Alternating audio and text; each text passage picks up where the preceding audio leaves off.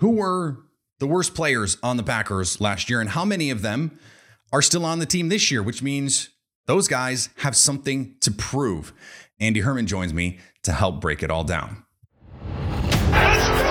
You are Locked On Packers. I feel like we can run the table. We're going to do it. Your daily Green Bay Packers podcast. Rodgers gets out. Part of the Locked On Podcast Network. Floats it. Your team every day. Touchdown! You are Locked On Packers, part of the Locked On Podcast Network, your team every day. I'm Peter Bukowski, and I cover the Packers for The Leap, a newsletter I would love for you to subscribe to. You can follow me on Twitter, Peter_Bukowski. Follow the podcast on Twitter at Locked On Packers. Like us on Facebook. Subscribe to the podcast, iTunes, Spotify, Google Podcasts, wherever you find podcasts, you will find Locked On Packers, the #1 Packers podcast on the internet, and the show for fans who know what happened. They want to know why and how. Andy Herman on today's show, with what I think will be, if I can speak properly, a really fun conversation, because Andy has been really good at predicting over the years. He does these grades. He's not Pro Football Focus. He just is a guy. And in this case, he's been a very successful guy at essentially predicting what players will not be on the team because they didn't play well. And you look at guys who are going to be free agents and some guys who are just going to be outright cut because they didn't play well enough. And I think it's also an interesting way to look forward, because it will tell us who has pressure on them to perform. And if you think of the guys who are under the most pressure to perform this season, a lot of them are players who did not have good seasons last year or who have not developed in the way that we thought they would, young players, etc. So I think it's good to get a feel for who those players are, at least according to Andy's grades. I don't think he's going to have any crazy, shocking answers, but that's part of the deal too. And you know what? He might.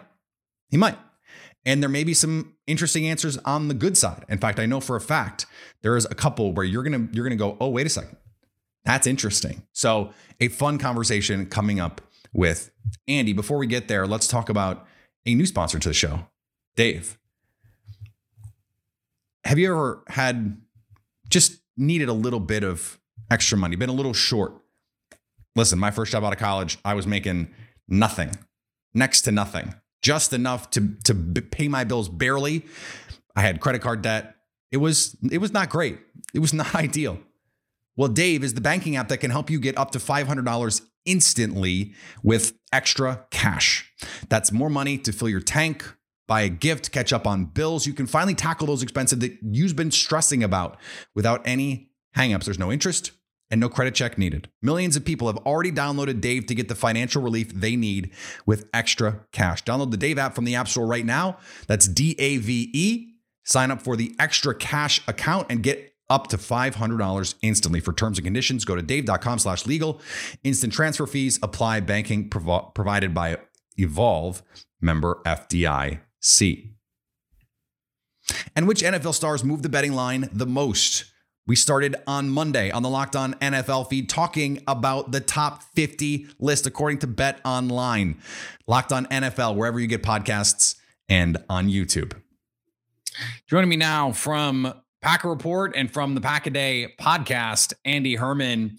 And Andy, you do not work for PFF, but you do dig into the film every week and do your own sort of grading system. And as much as I don't like to admit it, you have been surprisingly good at identifying essentially players who were bad enough that the team decides we've seen enough, whether it is because they draft someone or because they let them walk in free agency. This has been true the last couple of years. You have been bang on with this stuff. So that's why I wanted to have you in.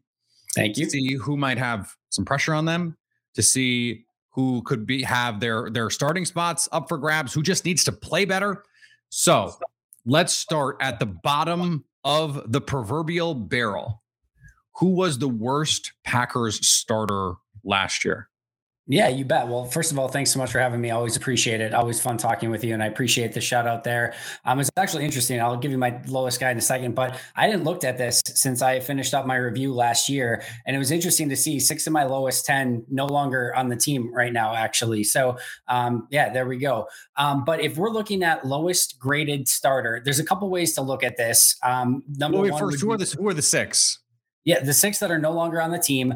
This is on a per play basis, and this is a minimum of 200 snaps. So just to clarify there. So my lowest 6 that are no longer with the team: Lucas Patrick, Billy Turner, Henry Black, Kingsley Keke, Kevin King, and Tyler Lancaster. So those are my 6 that are no longer on the roster. Another player I think that there's a very good chance will not be on the team come the 53. That is Jonathan Garvin, was also on that list. So there's a decent chance that 7 of the 10 of the lowest graded players on a per play basis will not be back with the team this upcoming season. That's pretty effective numbers right there. So in terms of starters, because Lucas Patrick was a starter, he's gone. So the lowest graded returning starter is who? Sorry, I interrupted.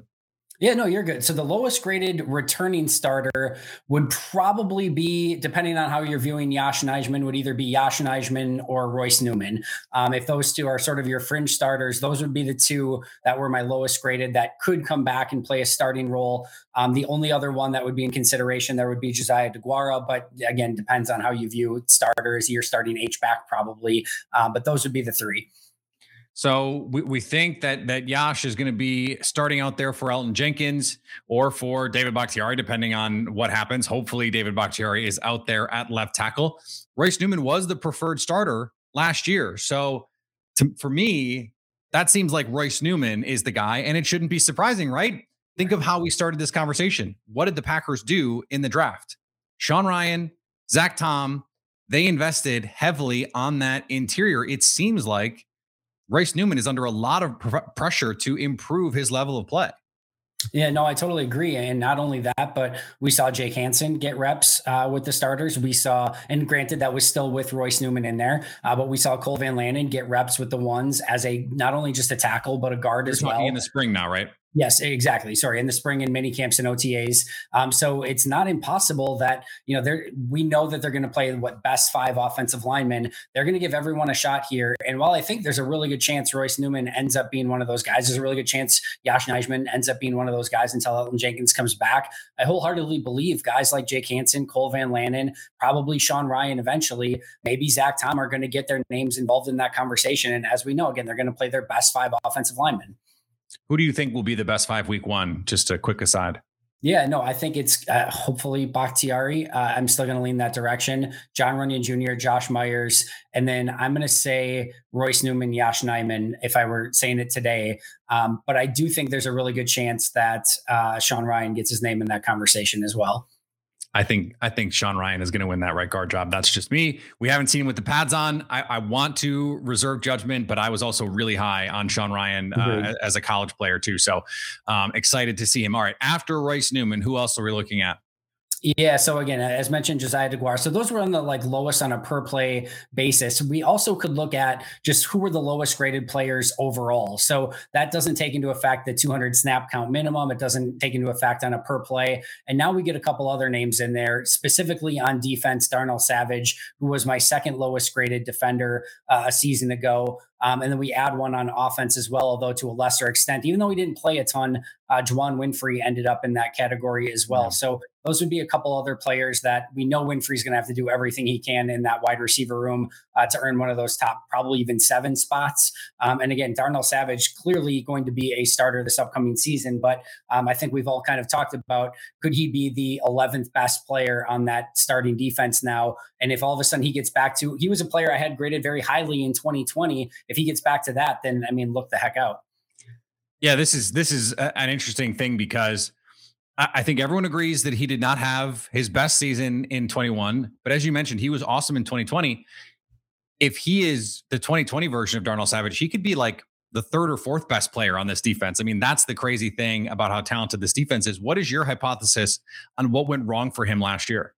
Yeah, that's a great question. Before we get there, just to clarify that, I had him as my 5th highest graded defender in 2020. So, he was only behind Kenny Clark, Zadarius Smith in that season, Jair Alexander, and Adrian Amos. And then it was Darnell Savage. Pretty good players. Yeah, exactly. Right. So, and then unfortunately, this past season ended up being, again, my second lowest graded defender behind only Jonathan Garvin on the whole in the season. So just a major flip there. To me, I just didn't see the same level of consistency. I thought we saw him on multiple occasions coming up, trying to make tackles and just not being able to get that done again with a level of consistency. I didn't see him cover as well in 2021 as we saw in 2020, even going sideline to sideline, at least from like a deep center field safety sort of standpoint. I just thought every aspect of Darnell Savage's game took a hit. And it's not that we didn't see the flashes. We still saw the flashes. We still saw him break on balls. We saw him have opportunities for interceptions. Unfortunately, a couple drops in there as well. But if we can get back to 2020, then again, we're talking about a totally different player and one that helps your team win and is not maybe going in the opposite direction.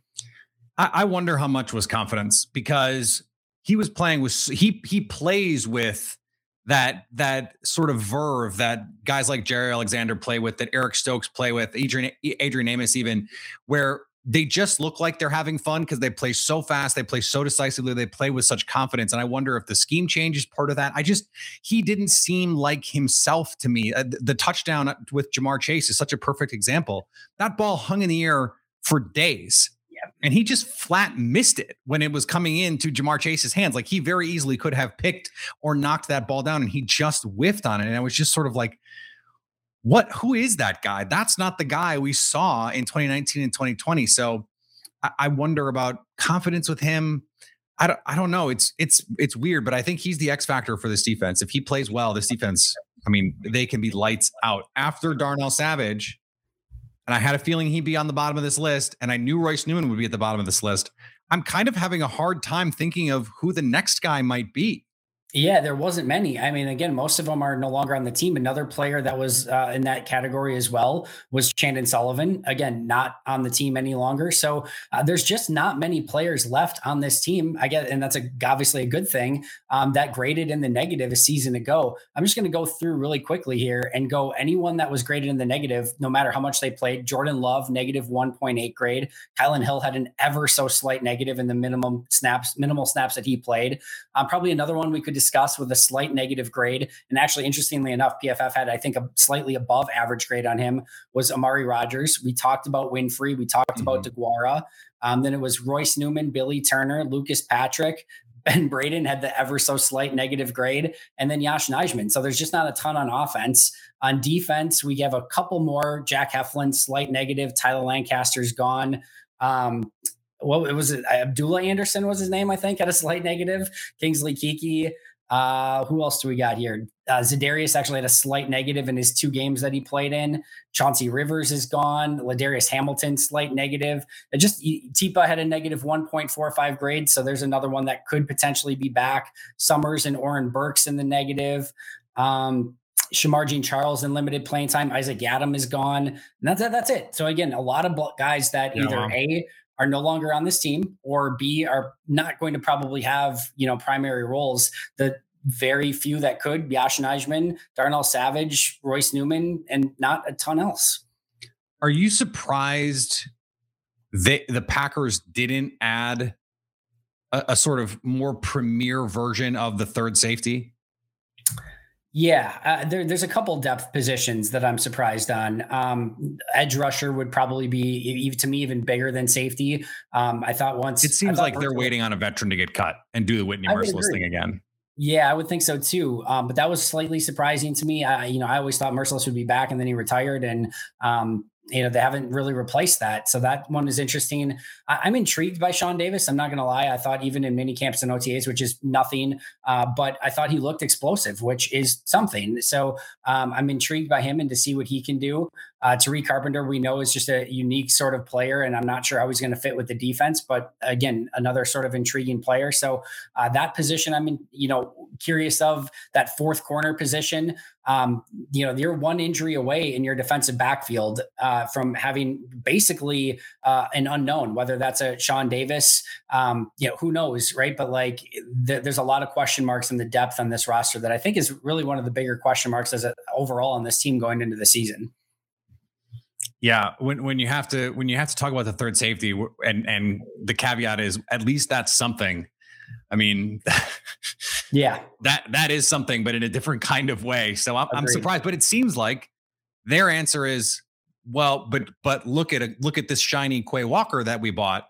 But it's like, okay, but if Adrian Amos goes down, Quay Walker can't literally play safety. Like there's this idea of having Quay be your sort of dime safety, but he can't actually physically. He's not going to play deep half, deep middle. I think I presumably. No, I totally agree. I think a couple things here as we talk in that, the depth overall on defense. I think they're going to be a bit more creative, meaning that let's say they don't play a third edge rusher, right? All right. Well, could they go, and I even talked about this the other day, could they maybe go some 3-3-5 where you've got Dean Lowry and Jerron Reed at edge with a Kenny Clark at tackle, and all of a sudden you've got Quay Walker, Chris Barnes, and Devondre Campbell as your linebackers, and all of a sudden that looks like a 3-3-5, and then all of a sudden Quay Walker swings over, and now you've got Quay and Dean Lowry as sort of your edge rushers, and then you've got basically a base nickel, and now you're without Preston and Gary on the field, and you're actually resting them, but you're not. You don't feel like all of a sudden it's now just Tipa and Jonathan Garvin in the game, right? Where you feel like you're not quite the same. So I think they've got maybe some flexibility there. On the back end, I agree with you, but I almost wonder if even some of those Rams teams, they were able to find some safety. Like you're playing a ton of cover 2, right? And finding a cover 2 safety is probably the easiest safety to find. You're not having a guy that's having to play that center field ranging safety, not a ton in man-to-man coverage, coming up and playing in the slot. Like if that's just what you're doing, you're playing a half of the field and you're making sure that you don't get beat deep. Maybe they're feeling like, hey, you know what? If we need a handful of games with Sean Davis, we can get by with that. I'm not saying I necessarily agree, but I think that maybe could be some of the thinking on the lack of depth on the defensive side of the ball. You mentioned Juwan Winfrey and Amari Rogers. I don't think it's at all fait accompli that Juwan Winfrey makes this roster, even if he has been a spring standout in the past. We need to see him, I think, on the field do it a little bit more. Although I think physically he's got a lot of tools. He's got a lot of things that I like about his game. I think he needs to prove it. So when it comes to these receivers, you did not mention any of their names, which means they all graded out well. Or at least above 0 in the net positive this past season. Yep. If you're trying to project forward, who do you think? The advanced metrics have always loved Allen Lazard, but it's a more limited sample. He's got Davante Adams to play off. Is there anything where you're looking in your grades here, going, yeah, I actually think that maybe we're undervaluing how good this player is, and that they could be poised for a bit of a breakout this season? That's it. That's the question I was going to add more to, but I don't want to lead you too far. No, I think it's a good question. I don't necessarily have that player, although I will say I do think, sort of our lasting image of Randall Cobb was that last game where he just didn't do anything against San Francisco. He's coming off the injury, and he, just didn't remotely look by him. Look like himself. Right. Exactly. I think we forget before that. I had him graded in the positive in every single game that he played in. He actually ended up being one of my highest graded players on offense a season ago. I'm not saying we should expect that. I'm not saying that hey, let's pencil in Randall Cobb for a massive role within this offense.